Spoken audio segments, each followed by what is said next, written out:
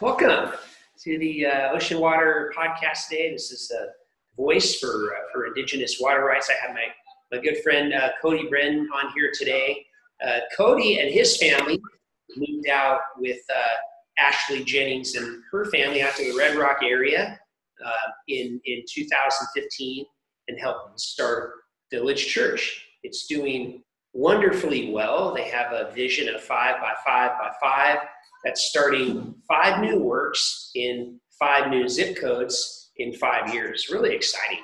And then on a personal note, you've just been, it's really interesting how we met. I was encouraged to reach out for some potential partners in regards to ocean water, and a very good friend of mine that I've known since 2012, Rick Dunn, encouraged me to call you, and I did. I called you on a Thursday, and in that phone call, I found out that you were actually going to be 6.5 miles from where I lived the following day, and then I actually met you the next day, and then you invited me to a dinner, and then I met a bunch of new people. So we just hit the ground running.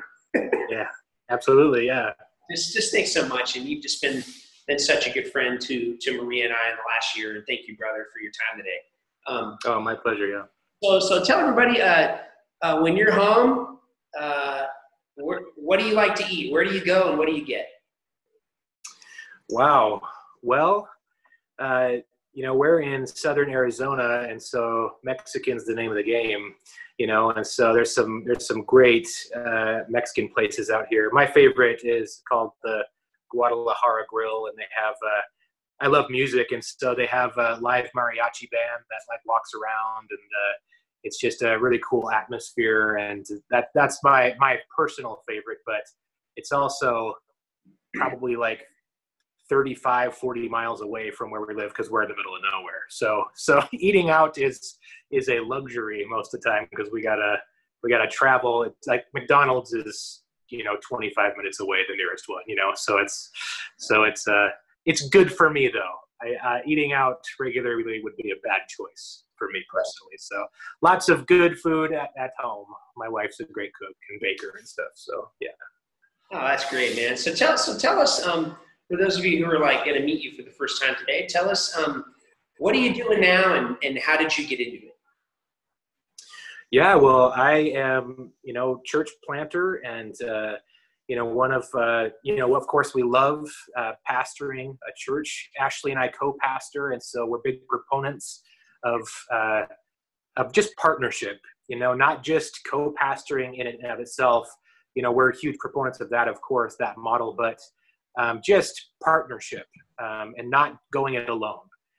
We have just seen a lot of pastors go through this kind of a thing alone, and I just can't imagine even this season, dealing with coronavirus and all of the the tragedies that have been happening recently, Ahmaud Arbery and Floyd George and stuff, and trying to navigate that stuff on your own would just be so difficult. And so I'm so thankful for partnerships in my life, so thankful for a co-pastor that we can navigate this stuff together. And so that's a big passion of mine for sure, is just trying to be a partner for other people as well, And so that kind of leads into, Ashley and I also have a role. We are the district directors of church multiplication for the Pacific Southwest District of the Wesleyan Church, which is the longest title, I think, ever, right?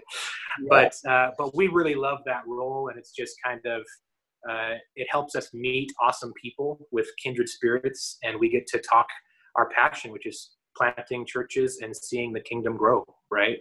And so that's kind of our life. That's our life right now, and that's we're just always looking for the next place that God wants to move, and that He's asking us to move into, and so that's that's where we're at right now. That's my life. Yeah. In ministry anyway. Yeah.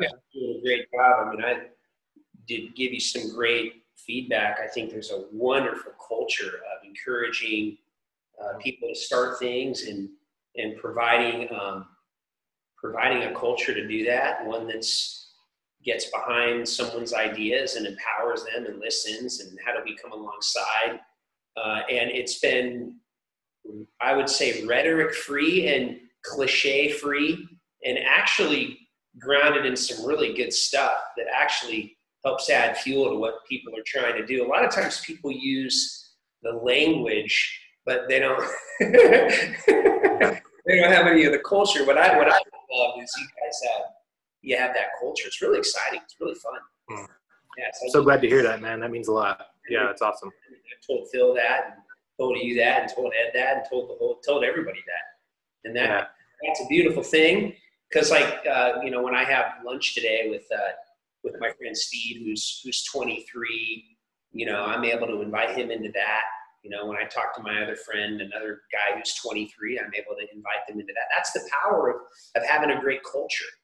You're able to invite people into something without it being weird. Yeah. So kudos, brother. You're killing it. What would current Cody say to 20-year-old Cody? Oh man, a lot. What might be two things? Yeah. Boy, I think the first thing, honestly, would be just be yourself. Yeah. Be who God made you to be. Stop trying to be somebody else. Stop trying to pretend that you're something that you're not. I felt a lot of pressure for a long time to be somebody I wasn't. And when I finally started coming out of that, it took a long time for me to figure out who I was, who God made me to be, and not who I was trying to copy, Mm-hmm. And man, I wish I would have figured that out sooner. I'm so thankful that God got my attention enough to figure it out. Now I'm still working on that. I haven't arrived there by any means, but man, that's a big one for me, is just learn who you are, be confident in the giftings and who God made you to be specifically, and just be that. I hear a lot of times people talk about, and I used to talk about wearing hats, like all these different hats that we wear. And that's kind of been a huge lesson for me, is that I don't need to wear different hats. I'm supposed to just be Cody, because God created Cody, and anyway, that's a big one for me, yeah, I'd say that's probably the most important one that I've learned, honestly, since my 20s, and that, and of course, figure out, trust the Holy Spirit, ultimately. Like, learn how to just trust him, and stop trying to do things on your own, on your own power, your own ability, like that surrender thing, that we all work towards and stuff. But I wish I would have figured that out a lot earlier too, just surrendering to the Holy Spirit and trusting that, he's going to pull through every time, anyway. Yeah. I love what you said about being yourself. One of the things that you and I have in common is we're both small town guys. I'm a small town beach person / small village person. That's what I eat, sleep, and drink. You're a small town desert guy. We have an affinity for smaller groups of people, smaller areas, and there's a beauty in that. And it's wonderful when you find the thing that you really love and you really click with. Mm-hmm. There's so much grace. I was talking with somebody the other day. It's kind of like you find, like, it takes a while to kind of find, like, your race, like kind of what you're supposed to do, and then you find your pace. You find how you're going to run, like how you run, because after you find your race and your pace, that's where you get God's grace for your life, where God comes up, where you kind of develop this walk with the Lord, and you start to see fruit, and a lot of good comes out of this. So those are just some super wise words. So what are you curious about these days? What are you interested in? You know how it is as a leader. That's a really important thing to have. So What are you curious about these days? Yeah, wow, that's a great question. Ashley and I like have a lot of conversations about bringing up the next generation. Like, and it's funny because I just had a recent realization. I just turned 35, and that it was a big number for me. Like realizing that, and that I'm not the young kid anymore. I'm not the new kid on the block.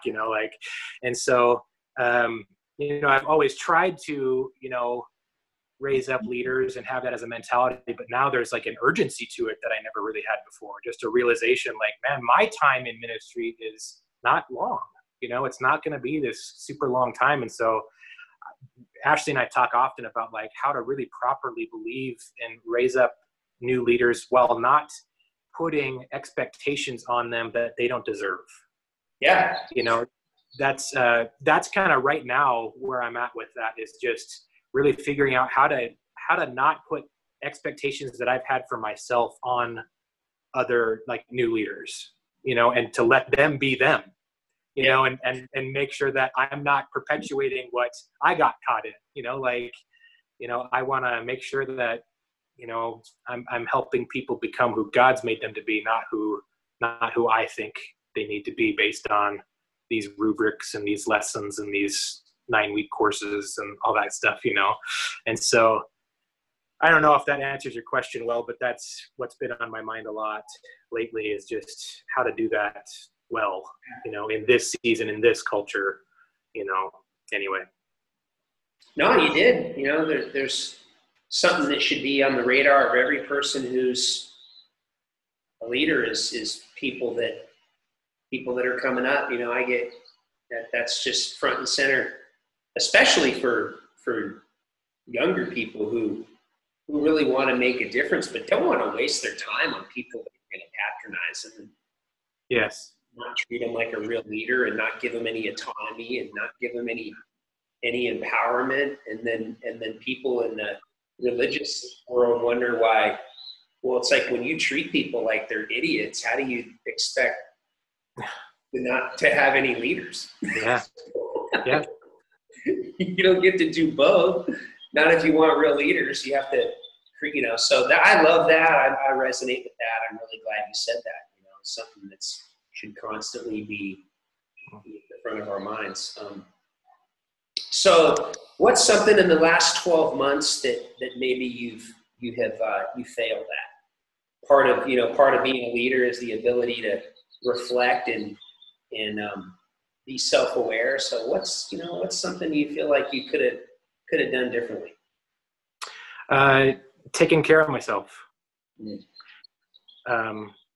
In the last 12 months, this is like I had a back injury, and then that developed into like a sciatic issue and stuff. And that was, I think a lot of that was on me, not taking care of myself the way I need to. And, I kind of grew up with this mentality of needing to be He-Man and be the strongest one in the room. And I'm never going to ask for help. Asking for help. I've failed at that over and over and over again. Asking for help in my life, in even just like simple things like lifting a heavy object, and so that has been a big failure for me, for sure. And that has caused, I'm thankful that I'm learning that lesson in this season where, where everything's kind of paused in this new way of doing things. And, we're not meeting in person, and there's not as much physical things that I have an option to do. And so it's a good time for me to learn this lesson. And honestly, like every time I deal with the pain, I get frustrated at it right away. But then I'm like, you know what? I asked for this. I asked for God to keep growing me. I asked for Him to show me where I'm weak, and to build me up to who I need to be for the future. And man, it's been a really hard lesson, but I'm really thankful for it, and that realization that I have to do a better job. If I want to be a better leader, I have to do a better job of taking care of me. I've done that spiritually, and I've done that mentally, counseling and having mentors and stuff. But but physically I haven't been great at that. And so this has been a good season of God teaching me that. Yeah. Well, I love the humility, man. I love it. And I appreciate it. Marie and I, we have made a meal on Sunday, and then we watched my message, and we got done, and I shared something that I got out of it, and then my wife said to me, she said, "Wow, you really need to listen to your own message." Yeah. Yes. Yeah. And we talked about it for 45 minutes. And there were 3 or 4 things that I was like, "Wow, man, you're absolutely right." And we we prayed, and it ended up being a really powerful time, even though it was just myself and my wife and Aubrey this week because of the way things have been with this pandemic. But I love the humility. I think when we keep it in the front of our mind, how do we lead ourselves? Like you, that's what I heard from you. You're like, when I asked the question, hey, what's something you failed at? You took it directly to your own responsibility for yourself as a leader. And to me, that's what makes the best leaders. So I appreciate that, brother. I appreciate the humility. I'm right there with you. It's like, what do I need to work on, man? Let's go. And then it's like, man, should I have prayed that? I didn't realize this is what it was going to be.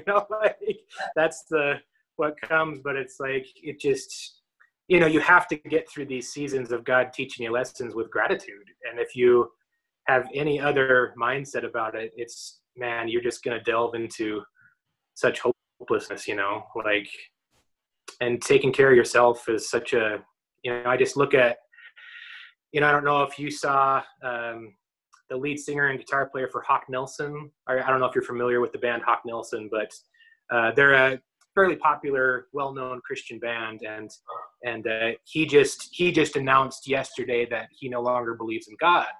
And, he was just posting, all about, his struggles and stuff. And it just, it just grieved me that, like, he's on People magazine, and ABC News is picking up the story of this, big time Christian musician that no longer believes in God. And like, it's just so sad because his message about Jesus and hope was never picked up that way. And,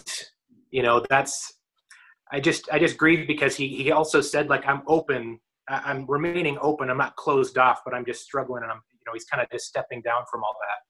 And it just grieved me that, like, that was his platform now, is a message of hopelessness. And after he dedicated such a huge portion of his life to trying that, to spread Jesus, but now, like, what he's going to be known for is that. And if he ever comes back around to Jesus, I just grieve for him as how much he'll hurt. That was such a huge message for him, and nobody's going to pick up the story about him coming back to Jesus. You know what I mean? Like, nobody's going to come back to that. And that, again, that's a self-care thing, and we as leaders in the public eye, no matter what level you're at, right? You have to be so careful to be taking care of yourself again, and to have people in your life that can help you work through those questions so that you don't have this big public meltdown all of a sudden, because, being a leader is lonely. We see that all the time. It can be such a lonely thing because you feel like nobody can understand, and you feel like you have to be this lighthouse of hope for the world. And so if there's something broken in me, then what's that saying to the world, And so we feel like we have to put on this show so often. And so, man, it just grieves me when you see that, like, who was around him, who was in his life, asking just, hey, how are you? And actually meaning that, and that's a thing that I think as Christians, we too often assume that our Christian brothers and sisters in general, but also especially in leadership, that we just assume, oh, they're okay. They're doing fine, right? They know all the answers to the questions. I go to them for advice, right? So I'm sure they're doing fine, and it's just a question that we we don't ask enough, and that would prevent, I think, a lot of these public moments that just, grieve us so much. I think it's very hard to reconcile celebrityism and servanthood. It's very, it's very hard to. They're two juxtaposed. It's a paradox. So, navigating, that's a very hard thing for people to figure out, because the culture that wants to put people on a pedestal is very, very unhealthy, and it's actually the exact opposite qualities that help you actually grow. Being self-aware and choosing to be humble, and choosing to be humble and self-aware is the hard work. Yes, absolutely. That's the hard work, dude. So that's why I love what we're talking about today. This is the good stuff. The good stuff is stuff we're talking about here, where you keep it real and keep it close and keep it personal. Yeah, it's good, man. So we'll take a little bit of a right here, a little bit of a right turn. What is sort of your understanding of the world of what's happened in the world with water? Well, you know what? It's funny because I've learned so much more about that just knowing you. To be honest, I lived in California for 8 years, and so droughts and the understanding that water is a finite resource really became a reality. Came into my head at all. To be honest, while living in California and just realizing. I moved out of there before all of the really bad wildfires hit, but even in Arizona, there's talks of mega droughts and all these things. And so really only in the last, couple of years, I realized it then, but, in the last couple of years and knowing you, just realizing how much of a worldwide issue it is, and how many people are without it. And to be honest, that's why that's why your vision for ocean water is so compelling to me personally. And, I tell everybody about you, because of it's such a awesome, powerful vision of using something as, the world understands their need for water, right? Everybody understands that we have to have water to survive, right? But then, so to use that as a method of going and practically meeting needs in the world, all over the world, right? But then, always injecting, kind of using that need for water as a platform to be able to build a church and to lead people to the living water of Jesus is just the coolest thing to me, man. I just love it so much. And so, yeah, but before you, I didn't have a great grasp of the kind of dire state of a lot of countries in the world, including the U.S. right now. So yeah, we mentioned earlier about passing the torch, and one of the things that I'm excited about as we head into year 2 for ocean water is starting to mobilize young people for this purpose. People coming out of high school, people that are in college and taking some of the leadership stuff and taking it way younger. I think there's one of my observations has just been how bored and disinterested people coming up are with traditional and institutionalized church. However, there's something very compelling if you're young and you think about traveling the world, solving an actual problem, and then putting your leadership to the test instead of talking about it and quoting cute quotes on Instagram. You can actually put your leadership to the test and go get your hands and feet dirty, actually leading something. That's a much more compelling case for someone's adventure and leadership and solving a real need, and then taking the gospel and taking it to churches in places where they don't even have one. So Yeah. I have it written front and center as things I'm praying about. And you know, it all starts with prayer, you know. Yep. Starts with good ideas or a dime a dozen, something God's in, and that all starts with, you know, that all starts with a lot of prayer and a lot of conversation and trying new things. So it's been fun to be thinking about that and Yeah. about that. I also just want to say thank you. How we met was, I just laugh. I mean, I met you 2 days into starting Ocean Water. Yeah. 2 days. I didn't realize that. Yeah. 2 days. And I can't, I've said this before, I'll say it again. I did not want to leave Saddleback. I get along wonderfully with Kurt Johnson. I love Pastor Rick. My wife says too much. And I got like pried out of that place. And then I liquidated my retirement. I went all in. And I met you 2 days later. And so I want to say thank you to you, because what I have found is that God always brings the right people at the right time, dude. And but you don't get to meet the right people until you take the step. Yeah. You have to take the